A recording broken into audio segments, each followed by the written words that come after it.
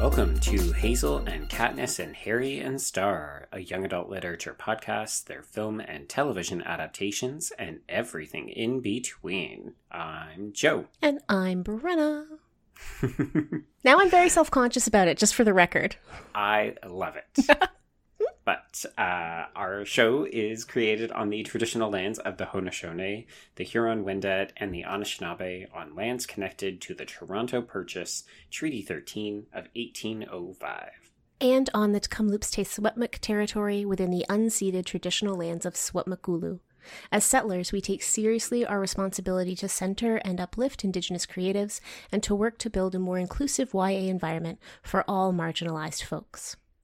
And I don't really feel like that's going to come into play a huge amount in today's discussion, which is about All the Bright Places. Yes, by Jennifer Niven.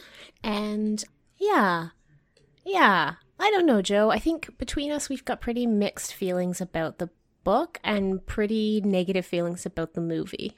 Oh, super negative feelings about the movie. The movie was a hot garbage fire that I want to burn in like the fiery pits of Mordor. So for people who don't like the negative episodes, thanks so much for downloading, and we'll talk to you next week. Yeah, it's been a fun 2 minutes, and we'll talk to you next time.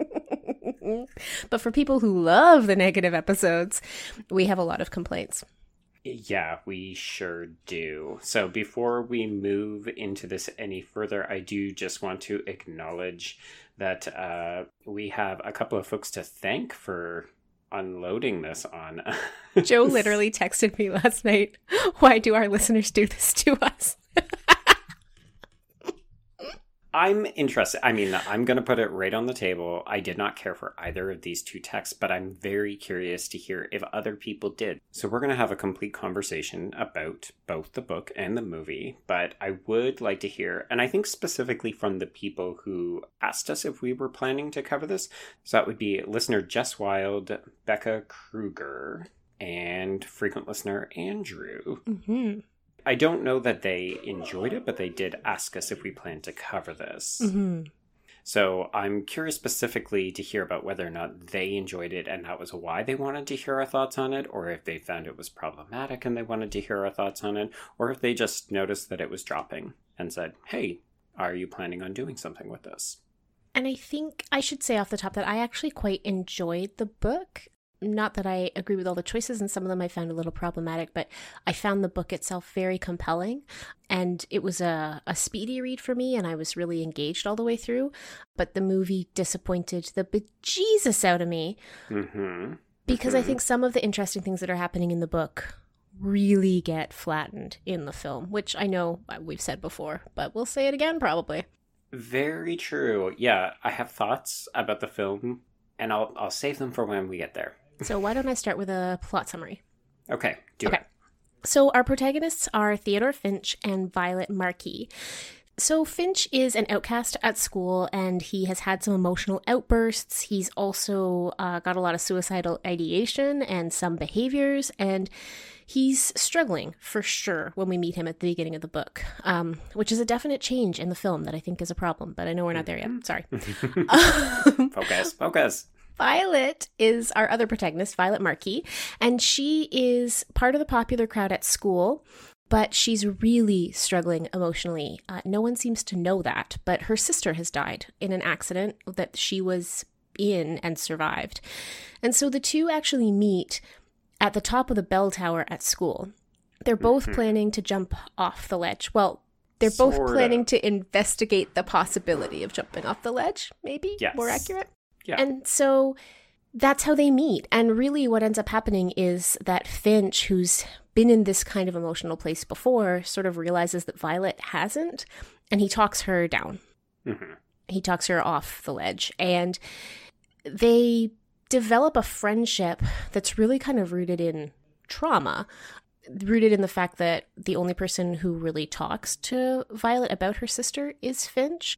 Mm-hmm. The only person who Finch opens up to about his depressions and periods of what we later in the book realize is sort of periods of mania is Violet. And I won't say that he's particularly not self-aware about what he's going through. And it's difficult for him because he's very scared of labels and the consequences of labels. And diagnosis isn't an option for him. Violet comes from a family that is very involved, but kind of emotionally distant. Finch's dad is abusive and has gone on to start what I fondly refer to as a franchise family. Oh, dear. And, his mother is horrible, but I don't know. There's a lot of empathy for the mom in the book that I find really interesting. Yeah. She's not equipped to care for anyone, not even really herself. And unfortunately, she has 3 children. Yeah, it's presented as such a weird situation, right? Like, she's not an uncaring mother. She's just an absent mother because she's literally trying to keep this household together. But in her absence, the entire household falls apart. Yeah, it's almost like, I don't think there's another choice for the mom in the book. And I struggled with that a bit, right? Because I want so badly for her to be more present, and also like she's just emotionally incapable of it, and also like financially the family is struggling very, very much. Yes. And so Finch is in a really bad situation. There is just simply no support, and Violet and Finch develop something of a codependent relationship, as we've seen in so many YA stories before this one. And in the midst of their burgeoning emotional relationship, they end up staying out all night one night.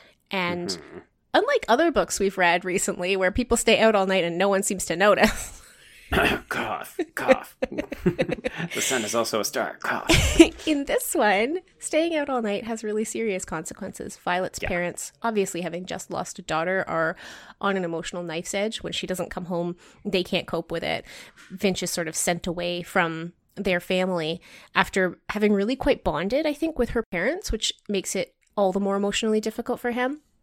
And so this is the beginning of his downward spiral, which involves getting expelled from school, disappearing, reappearing, disappearing, reappearing.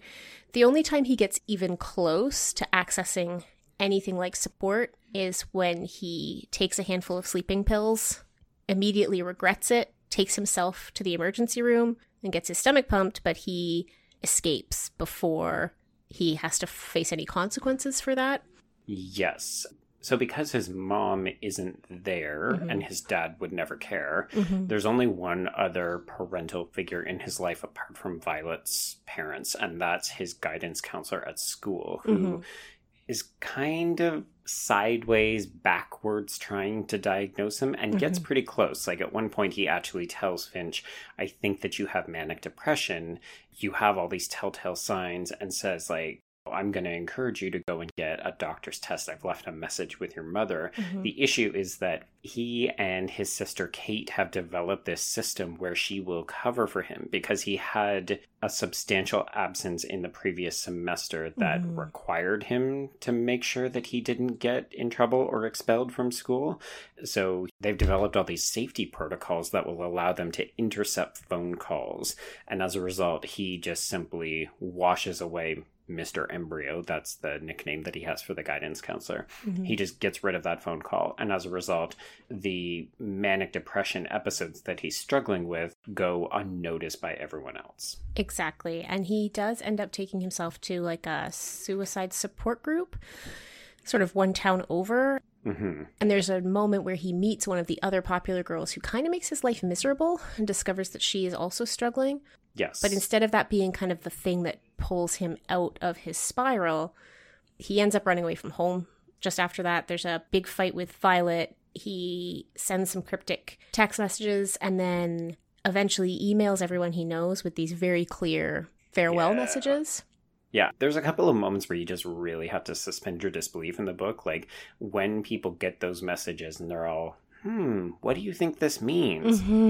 Like, what is wrong with you people? Yeah. And I said, what is wrong with you people? A lot when I read this book. It's a very frustrating book because, again, it's another book where the supports that are clearly necessary are just not forthcoming. And on the one hand, I know that that's the very real experience of a lot of kids, like a really upsetting number of kids. And also, it's so hard to read because you just want so badly for an adult to adult. And no adulthood is forthcoming in this book. Basically, in a panic, Violet figures out that he has taken himself to a place they visited together and drowned. And his family is therefore able to just say, oh, it was an accident, and never actually deal with the fact that, well, frankly, they really let him down over and over again. Yeah, they just get to kind of have a good cry about it. And strangely enough, even Violet's parents then blame Finch's mom for bringing Violet into it without actually addressing the fact that a boy has died. Yes, although holy cow, one of the most inappropriate parenting moments we've read has got to be when Finch's mom asks a teenage girl to go and identify a body for her. Oh yeah, because she can't handle it. Yeah, it's there's just a lot. It's a lot. It's a lot. And it's interesting because I think the end of the book is actually quite fascinating. So the end of the book is about Violet's recovery. Like, the book doesn't end with the suicide. No. The book ends with the after for Violet. And I guess we should say that Jennifer Niven talks very openly in the afterword about the autobiographical aspects of this book. She is the Violet. She is the Violet, that she had lost a boyfriend to suicide when she was a teenager. And the ramifications of that she didn't realize until she was much older. The fact that there is something called survivor's guilt, right? Survivor's guilt, and that when someone near you dies by suicide, there's very much an experience of, like, you're a victim too, in a way. Like, you're surviving something too. And I really liked those pages as Violet works through some of those emotions. And I liked that I felt like it was, on the one hand, she's looking for someone to tell her that it wasn't her fault. And yet that's never really forthcoming. And it's interesting. The reason I bring this up is because the Wikipedia says the book ends when Violet is convinced that Finch's suicide was not her fault. And I super don't think that actually happens in the book. No. I mean, she definitely does blame herself, and she comes to a realization that there was a bit of an inevitability. Yes. Because Finch was never receiving the care that he needed. He didn't have the guidance that would shepherd him away from that decision. But I think she comes to, peace is the wrong word. She finds a way to live with what she has been through. Yeah, there's a kind of closure, not acceptance, though. No, not acceptance. And I actually think, like, part of what the book is about the fact that in real life, you don't really ever get that, you know? No. And it never goes away. And it never goes away. As Niven has clarified in the afterword, like, she still struggles with it. It's one of the reasons she wrote the damn book. I guess for me, the book is not perfect, and there are so many points where, yes, you do stretch disbelief with the way people behave around Finch. And the recurring motif is that he has disappeared so many times that the people closest to him are just like, merp, he's disappeared. Yeah, very much so. And yet, I guess what I like so much about the book is that it is primarily a story of survival. Like, you started the book thinking that it's going to be Finch's story. And then when he disappears and the narrative becomes exclusively Violet's, it becomes the story of survival. Yeah, I don't know. So when I was in grade 6 or grade 8, my uncle died by suicide. And I think I've talked about it briefly on the show before, but I've never really read a book that dealt meaningfully with what it feels like to survive an experience like that as a young person. Because there are books about it, but like 13 Reasons Why is just a garbage dump, right? Because it's just like, solve the mystery of the one reason why she did this thing. Oh, yeah. Yeah, that is basically like, follow these clues to decipher suicide. And you're just thinking, this is, oh, no. Yeah. Whereas in this book, I don't think it's perfect. And I think there's an element of ableism here, right? Like, there's certainly an element of, like, the mentally ill people in our lives are here to teach us lessons about life, right? Oh. Gross. And the movie does that. Way too much, yeah. It's disgusting in the film. Mm-hmm. But I liked the ambiguity of Violet's feelings at the end. I guess that's where I'm at with the end of the book. Okay. Yeah, I frankly was surprised to hear that you enjoyed this as much as you did.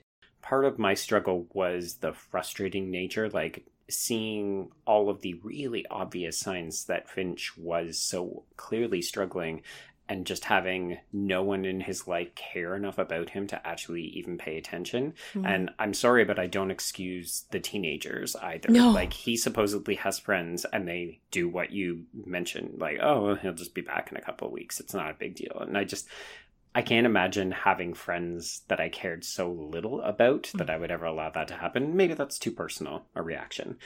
The other thing that bothered me, I'll do a list and you can tell me which ones you want to talk about. Okay, deal. There's too much of an element of manic pixie dream boy and girl Yes. in both of these texts. I think we need to talk about that for sure. Yeah, because the codependency that you mentioned, it goes beyond that. It's a place of this person will save me because I'm not enough by myself. So I didn't care a great deal for that. Some of the moments they're captured in such a way as they're almost deliberately manipulative, like the wandering that the two characters do, because Finch uses a school project to spend time with Violet by saying, like, we're going to get you back into a car that you haven't done because your sister died and you haven't processed that. So he takes her to all these various places around Indiana, which they call wandering, and they have all of these great experiences. But they feel like made-for-movie passages where I was like, oh, I can envision what these will look like in the inevitable film version. Might be a good place to say that Niven is frequently compared with John Green. Yes. And it's exactly those set pieces where I feel like I'm reading a John Green book. Yeah. And to be honest, I think that was the other piece. This felt like a mishmash of other books that we've read. John Green, a little bit of It's Kind of a Funny Story, a little bit of Perks of Being a Wallflower. And I have to say, you said I really appreciate how much Violet processes. And I would actually counter by saying I think Perks of Being a Wallflower is the better version of this book. Yeah, I think that's fair. I don't disagree with anything that you've said there. Okay, well, episode over then. No, let's talk about the manic stuff. Yeah, we have to talk about the Manic Pixie Dream Girl and boy stuff. And I think it's a danger in so many YA romances. Mm-hmm. So many of them take this tack that, like, if you find the right person in your trauma, they will fix you. I mean, yeah, we've seen it over and over and over and over and over and over and over again since we started the podcast. You betcha. And I think part of what makes it particularly egregious here is that they are equally looking to be rescued. Mm-hmm. And so from an adult perspective, we read this and go, well, this is going to end horribly. This is true. There's a sense of inevitability and doom that hangs over this entire book. Yeah. And I think that's, again, why I felt so frustrated that no one else seems to pick up on it. I'm like, the minute you meet while you're contemplating suicide, there is only one way out. I think I actually saw some reviews that said, oh, I was really surprised that he ends up dying by suicide at the end. And all I could think of was, which text did you read? And I don't mean that in a mean-spirited way. No. It's just, to me, it was so obvious that one or possibly both of them would be dead by the end of the book. Don't you think that's a bit of an adult perspective, though, that we're bringing to it? Like this sense I'm sure. of teenager cannot be the therapist to another teenager. And we sort of see that it can do nothing but spiral negatively. And that's not to disparage teenagers, by the way. I saw that. Did you see that tweet that went viral this week, Joe? And it was like, if you have a good marriage, your spouse is your therapist. Ew. And everybody was like, ew, what? It was one of those, the main character on Twitter this week is this guy. Right. This person with their wrong hot take. Yeah. Terrible hot take. But it's this idea that all humans do that a little bit, like cling to other humans as life preservers. Right. And this is definitely a book about how that fails. And I think in that way, it's actually good. I mean, okay. By the end of the book, there is no glamorization of this idea that you can just cling to another person to save yourself, because it doesn't work for either of them. Oh, see, I think we take that away. But I feel like there's a lot of people who still, like that Wikipedia entry, feel like you side with Violet that, she has grown and become a better person because she had Finch in her life and he really saved her. Mm. He helped her to overcome the grief of losing her sister Eleanor. Mm. And I'm like, no. He just happened to be the only person who actually listened to what you were feeling. Because I find her parents sort of fascinating in that they're clearly nice middle-class white parents. I don't know if anybody else is listening to the Nice White Parents podcast from the Serial folks right now, but No. they had nice white parents written all over them. It's sort of about the way like nice white parents, in their desire to protect their individual children, like wreak havoc on the social safety net for everyone else. Oh, gosh. Yeah. That makes so much sense and is also terrible. Right? And so I had a lot of shades of that because they will protect Violet, but do they ever do more than make like 2 phone calls to help Finch, even though they clearly know something's wrong? Yeah, I know. I kept thinking, like, does anybody want to get in a car and go looking? Like, I think Kate takes off at one point. Yes. And goes looking. That's it. Yeah. There is no mention of calling the police. No. There is no mention of filing a missing persons.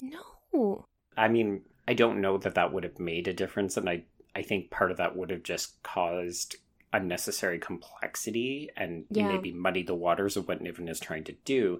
But at the same time, there were so many things where I just thought, what kind of fantasy world are we living in where these adults don't care about teenagers going missing for weeks? It's almost like the amount of sort of just overwhelm that Finch's mom experiences just like getting out of bed in the morning means that she just can't take anything else on. And you know, I have had that experience with people in my life where it's like you're trying to tell them that something serious is up and they can't hear it. Yeah, because it's just one thing too many. One thing too many, but I mean, it's so painful that it's Finch's mother, right? Like, it's so painful to read. Yeah.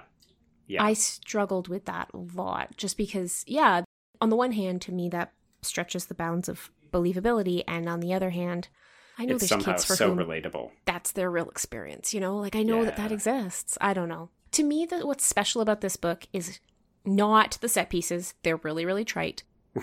Not the Manic Pixie Dream stuff, because it's like the worst bits of The Fault in Our Stars, but page on page on page. And that doomed lover kind of conceit as well. Mm-hmm. But I liked Violet. And I liked her arc. And I liked the ambiguity that maybe I'm the only person who sees in those final pages. I don't know. It's possible.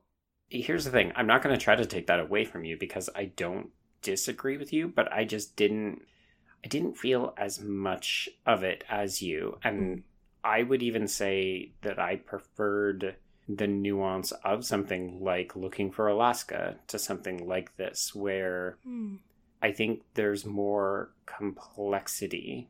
I think too much of Violet and her journey for Finch afterwards, it's still too much of a MacGuffin for me. It's if I can only find this magical person, and her life just becomes about him until the very end when it's like, he sent me on a couple of additional wanderings and I came to this church and I see his letter and now things are okay. And I'm just like, but are they?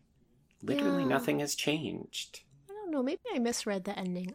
The one character arc in Violet's story that I really liked was her basically making her parents talk about her sister.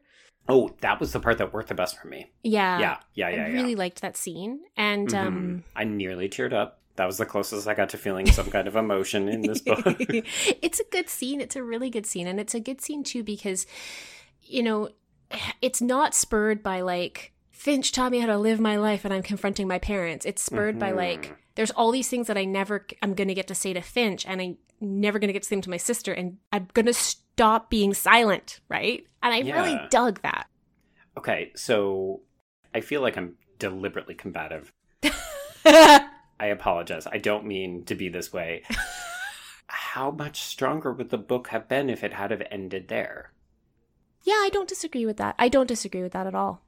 To me, that was her most important moment of growth, and I like that it's divorced from this sort of manic pixie dream. It's okay to be deeply troubled and feel extreme pain as long as someone else in your life learns a lesson from it. Which is a terrible message, and a terribly ableist message. Yes. And maybe a good time to transition to the film, because that's all the damn film was about. You betcha. Are you looking at Violet Markey? Yep. Her sister died, right? For your class project, you must report on 2 or more wonders of Indiana. Can't we choose our partners? For my geography class, this teacher wants us to do this project with a partner. I just don't want to do it. Well, maybe it's time to get back out there. What do you want from me? I think it would be good for you to get out. Maybe I don't want to get out. You might end up loving it. No, I won't. 2 wanders. That's all. Serious question. What are you most afraid of? Being ordinary. So don't be ordinary. What's going on with you? You seem like goofy. What are you looking at? There's a kid on my lawn. You know what I like about you, Ultraviolet? What? You're all the colors in one, at full brightness. You know, people call you the freak, right? Sometimes I get into these dark moods. Did you look into that support group I told you to check out? I want you to think about it. I need to do things that remind me that I'm in control. People don't like messy. We're different. All right. So the movie version of All the Bright Places came out earlier this year on Netflix. It is directed by Brett Haley, who ironically enough directed one of the episodes of Looking for Alaska, the TV show. Oh, yeah. And he's got another, I saw he's got another YA adaptation that we might want to check out at some point. Must we? I mean, sure. Yes, let's do that. Joe, it's got a title you're going to love. It's called The Heart Beats Loud. Okay, and let's just play YA bingo with that because that could be about anything. Yep. Okay, so this... He's also going to be directing the prequel to Grease called Summer Lovin'. Okay, I'm out. I'm tapping out. Do you want to hear about his film, I'll See You in My Dreams? Brenna, please, just stop. Stop. These are real titles of things he's made. No, they're not. They're Post-it notes that he found in Finch's bedroom. Oh, that's so mean. Oh, my God. So this okay, one film... more though. One more. No.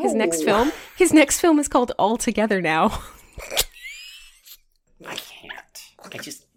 What are we even talking about right now? Oh, sorry. Okay, as if go the on. title "All the Bright Places" isn't f***ing bad enough. Why not all the blue places? Why not all the church places? I only make cliches as films. That's my role in life. I mean, I hope that's the title of his autobiography.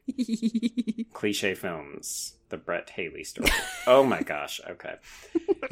This film was written by Liz Hannah, but also Jennifer Niven. Did that surprise you when you saw it in the credits? It shocked me. Okay, because I saw on IMDb, I looked this up in advance because I was like, yay, Elle Fanning, yay, Justice Smith, 2 people that we quite like. Mm-hmm. And I saw on the IMDb page, it says writers, Liz Hannah, comma, Jennifer Niven, bracket, novel. So I thought, oh, okay, so she's not involved in this. She just wrote the novel. Mm-hmm. And then when I'm watching the movie and I'm on the verge of plucking out my own eyes because I'm just so frustrated, the screen credit comes up and it says, and Jennifer Niven. I'm like, what in the mother F? So weird. How do you misadapt your own source material so freaking badly? I don't understand. I don't understand either. I just don't get it. It makes no sense. Okay, so this film is filled with people that we like. In addition to Elle and Justice, we have Alexandra Shipp, who plays Kate. That is Finch's sister. She's great. She has nothing to do. It's a terrible character. We have Virginia Gardner as Amanda. That is Violet's former best friend, who in the film is just a friend of hers that she doesn't really talk to. Yeah, it's very weird. There's absolutely no relationship or anything tying them together. And then they have a confessional final moment. Okay. When she shows up in the therapy and she and Finch have this moment and then she has a moment with Violet and you're like, Who are you? Who is this? I don't even... Do you even go here? Yeah, she doesn't even go here. And then finally we have Felix Millard as Romer, who is Violet's former boyfriend. He is an amalgamation of 2 characters from the book. So Romer is the school bully who tortures Finch, and then Violet also has a very kindly ex-boyfriend that she just does not want to spend time with anymore, and he has been elided into a single character for the film, which I actually think is probably a good creative decision, because clearly the film doesn't know what to do with any of these people, so having an additional character would be extra bad. Yeah, it would have been. Yeah. And then we have parents. Luke Wilson is the famous person. He plays Violet's dad, James. Mm-hmm. And the mom is someone named Kelly O'Hara, who I did not recognize. No. And we have Keegan-Michael Key as Embry, aka Mr. Embryo. I wanted him to get more to do. I really did want him to get more to do. More than just at the end, that like nice knowing glance. Like, yeah, that kid who killed himself, I definitely didn't do anything to help. Which is the look he gives her at the end of the movie. I tried so hard when I gave him that pamphlet. That was all I could do. And look, I'm not saying anyone should ever feel responsible as someone in their life. No, but he tried nothing. Everyone is trying 1% in this film. In the film version in particular, I cannot overstate how much I kept thinking, we've tried nothing and we're all out of ideas. Yeah. Everybody just walks around being like, I don't know, I guess Finch has to die because none of us can think of a single thing to do. No, but we sure are capable of going for lunch. Oh my God. This is arguably one of the worst adaptations I think we've covered. And I'm not even being hyperbolic because I think it so badly misconstrues anything positive about the book. Yes, especially the ending. Like the last 7 minutes of this movie are some of the worst 7 minutes of my cinematic life. Eek. It's genuinely baffling. I spent a lot of the runtime of the film because I just couldn't care. So I spent a lot of my time trying to figure out whether this film would work for people who hadn't read the book. I don't see how. Yeah, I also don't know. So we should tell people that there's this big change at the opening of the film. Yes, and it's a dramatic change because it completely affects the entire way that the film will proceed. So rather than having these two characters meet at the bell tower and be publicly identified together by the entire student body and have that be like a misconception that carries throughout the rest of the text, here Finch is just late night running and he happens to see Violet standing on the bridge where her sister died. And I was like, oh, okay, this kind of makes sense. She goes back to the spot where she has suffered the trauma and she thinks about ending her own life. Except the problem is it's the middle of the night, no one sees them, and he is not suicidal. Yes. So it's a happenstance event.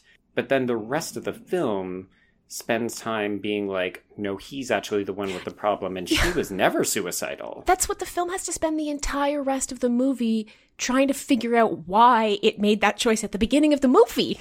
Yeah, it's like, oopsie, we made a problem. Let's spend 80 minutes retconning it desperately and failing to do so. Weird. And there's this scene basically where, because what happens in the book is that everybody thinks that Violet talks Finch down that day, when really the opposite has happened. And there's a scene in the book when everything feels lost and she doesn't know if she's ever going to see Finch again. She confesses to her parents that wasn't how it happened, that he's the one who talked her down, that she had been suicidal that day. Yes, and it's the first step in her really having candid conversations with her parents. That's the baby step. Exactly. And so in the film, there's this very weird scene where she and Luke Wilson, who doesn't act like a father at all, so he's just Luke Wilson in the movie. He's a strange man who happens to live in her house. It's very odd. She has this moment where she's like, yeah, Dad, I was going to jump. I was standing there and I was going to jump and he talked me down. And the dad goes, well, I'm glad he was there. It's the equivalent of a shoulder shrug. And she goes, me too. And then he goes, were you? And she says, no. So yeah. It's bizarre. It's bizarre to open a film with a character on the verge of a suicide and then spend the entire rest of the movie trying to tell you that actually she's fine. It's so weird. And also that you should be desperately worried about Finch because he's actually the one. It's like, haha, no, you thought wrong because of the decision that we made. If you hadn't read the book, it's solidly halfway into the movie before you realize that Finch is in any kind of trouble. Yes. Yeah. Because he just seems like a bit of a wackadoodle guy who's interested in this damaged girl. He's a bit of the plucky outsider. I could have seen this character being Victor's best friend on Love, Victor. Yes. Like, oh, he's just a little bit of a weirdo, but he's not a creep. He's not a psycho. He's not throwing deaths at anybody, even though all of those things are said. Mm-hmm. They are literally verbalized by characters in this film, and you're like, Wait, what? That doesn't make any sense. Doesn't fit with that character at all. No. Do you remember how when we talked about The Fault in Our Stars, and we were talking about the kind of bait and switch, if you hadn't read the book and you're watching the film, that because you don't get a lot of foreshadowing of Gus's illness, and so the sense of like, oh, the guy who we thought was healthy is actually not healthy, and now I'm more sad, right? Because I'm going to lose 2 characters where I thought I was going to lose 1. I thought that's what they were going for. Right. Yeah, because that maybe would have been smart. But then, of course, there's no follow through of that because it would require changing the end of the book entirely. I don't know. This film was very messy. Yeah. Can we talk about the other big change that I think hurts this movie so much? Go. So Finch doesn't have parents. Yeah, Finch doesn't have parents. So the dad is completely gone. He does appear in the funeral with his new family. Oh my god, I didn't even no notice lines. that. It's right in the corner. Yeah, you could see the dad and this other woman and this little boy off to the side. Oh god, so I guess they shot all that stuff and never used it then, probably. No, I'm willing to bet that they were just like, oh, well, he has to have a dad, so we should at least cast some extra. So we don't have any of that. Like, in the book, this is a main feature. Finch and his 2 sisters have to go for Saturday or Sunday dinners at their dad's, and the dad is abusive, but he likes to put on this fake show that he is now a happy family man. Now that he's got his right family, it's really gross. It's really gross, but it's important because Finch sees himself in this new stepbrother that he has, and tries to reach out in anticipation of the problems that boy will have. But it also gives you insight into why Finch is a damaged individual. Yes, totally. Because, he didn't find the love that he was looking for from his father figure, and also he literally bears the brunt of the scars. Yes. And that's like a recurring thing. And you actually get that. Like, there's a moment in the film where Violet goes, how'd you get that scar? And I was just like, no, you can't introduce this when you're not willing to put in the time to investigate that. And the thing is, in the books, it's another example of just how disconnected his mother is, because she packs them up and sends them off every Saturday dinner or Sunday dinner or whatever it is. And everybody knows it's horrible for her. Everybody knows she just sits at home and basically drinks red wine the whole time they're gone. Yeah. Everybody knows that Finch has been subject to wild abuse by this man, and yet his mother is still pining for him. Like, you get from those scenes so much understanding of why there is only silence in this family. Yes. I could have done with more. Yeah, I agree. Totally, it could have been developed more, but to have none of it in the film. And then the other thing is that we never see his mother. No. But she's not dead or anything. He just says, my mom's gone a lot. Yes. What? It's so baffling. They can't even cast an actress. I think, again, we see an actress, like a day player extra in the funeral scene, gets no lines. So they give all the mom stuff to Kate, the Alexandra Shipp character, which is confusing because if you haven't read the book, you think that she's a young mom totally for like the first 20 minutes more of than this that. film. Yep. And guess what? Like, Alexandra Shipp does not look old enough to have a teenage son. Nope. Oh, can I just say, while we're talking about ages of characters, like, Justice Smith is extremely handsome man. And he, for the most part, looks like a teenager. He's 25 when they shot this. Okay. But there's a scene where he takes off his shirt and he's just so hairy. Have a skinny boy who's that hairy. I was just like, oh, this is clearly a 25-year-old man. Like, wow, that happened fast. I will defend the fact that there were some boys who had like 5 o'clock mustaches in grade 7. Yeah. So there is the possibility that you can have a substantial amount of, face, chest, back, whatever, at a younger age. But yeah, there's definitely a couple points where Elle Fanning and Justice Smith they look solidly mid-20s. Yeah. Yep. You're like, okay, what are these college kids doing in this high school scene? Yeah, just the sheer problems that this film has. Justin and Elle have no romantic chemistry at all. None. they don't even have like a friendship vibe. So I wouldn't believe this is a sibling story. No. They look like they never had a conversation before they showed up to film. Yeah, it's baffling. Because they're both great, so I don't get it. I like Justice Smith more than I like Elle Fanning. I do find that Elle Fanning tends to gravitate towards these slightly mopey girls. Yeah, she likes to hide behind those glasses. Okay, let's talk about the glasses, Brenna. Because in the book, she wears glasses because they are Eleanor's, Yes. and they are a way to feel closer to her sister, but also to hide. And I was going to say it also to hide because she can't actually see the world clearly. Yeah, on the nose, Nevin. On the nose. Literally on the nose because she's wearing them. And then in this film, she's just wearing these oversized granny glasses like she just got them from Urban Outfitters. And they're super fetch, and they're kind of ironically like grandmother chic, but that's why she wears them. Not because they're Eleanor's. That is literally not a plot point. So it's just a costuming character decision. And you're like, but why? But why? But why? Like so much of this film is, but why? Why did you do this? Why did you make this decision? They rearranged the order of the wanderings for no good reason. No good reason. reason. They include some, but get rid of others. I did look it up, reason. Joe, and most of those are real places in Indiana. That is kind of cool. I know. That was kind of the one thing that I like about You love the a road story as a principal. I love the idea of going and finding something beautiful in the mundane. Also, and I love to travel within the city. We've talked before about how bad my American geography is. I definitely did not get the gag about the highest place in Indiana until I saw it in the film. Oh no, Brenna. I mean, I'm terrible at geography too, but even I got that it was like, surely it's going to be at least on a hill. I've never lived anywhere actually flat. I don't think my brain can process it conceptually. This is fair. If people follow you on Instagram, they will see that you are on the opposite of flat right now. The very opposite of flat. Hey, that's the title of your autobiography. Do you know I have to adjust my recipes now for high altitude baking? Wow. I know. How does that affect your sourdough proofing? You need more water usually. I see. Okay. That was actually a facetious I comment. know it was, but I knew the answer, so I told it to you. Wow. Didn't you school me?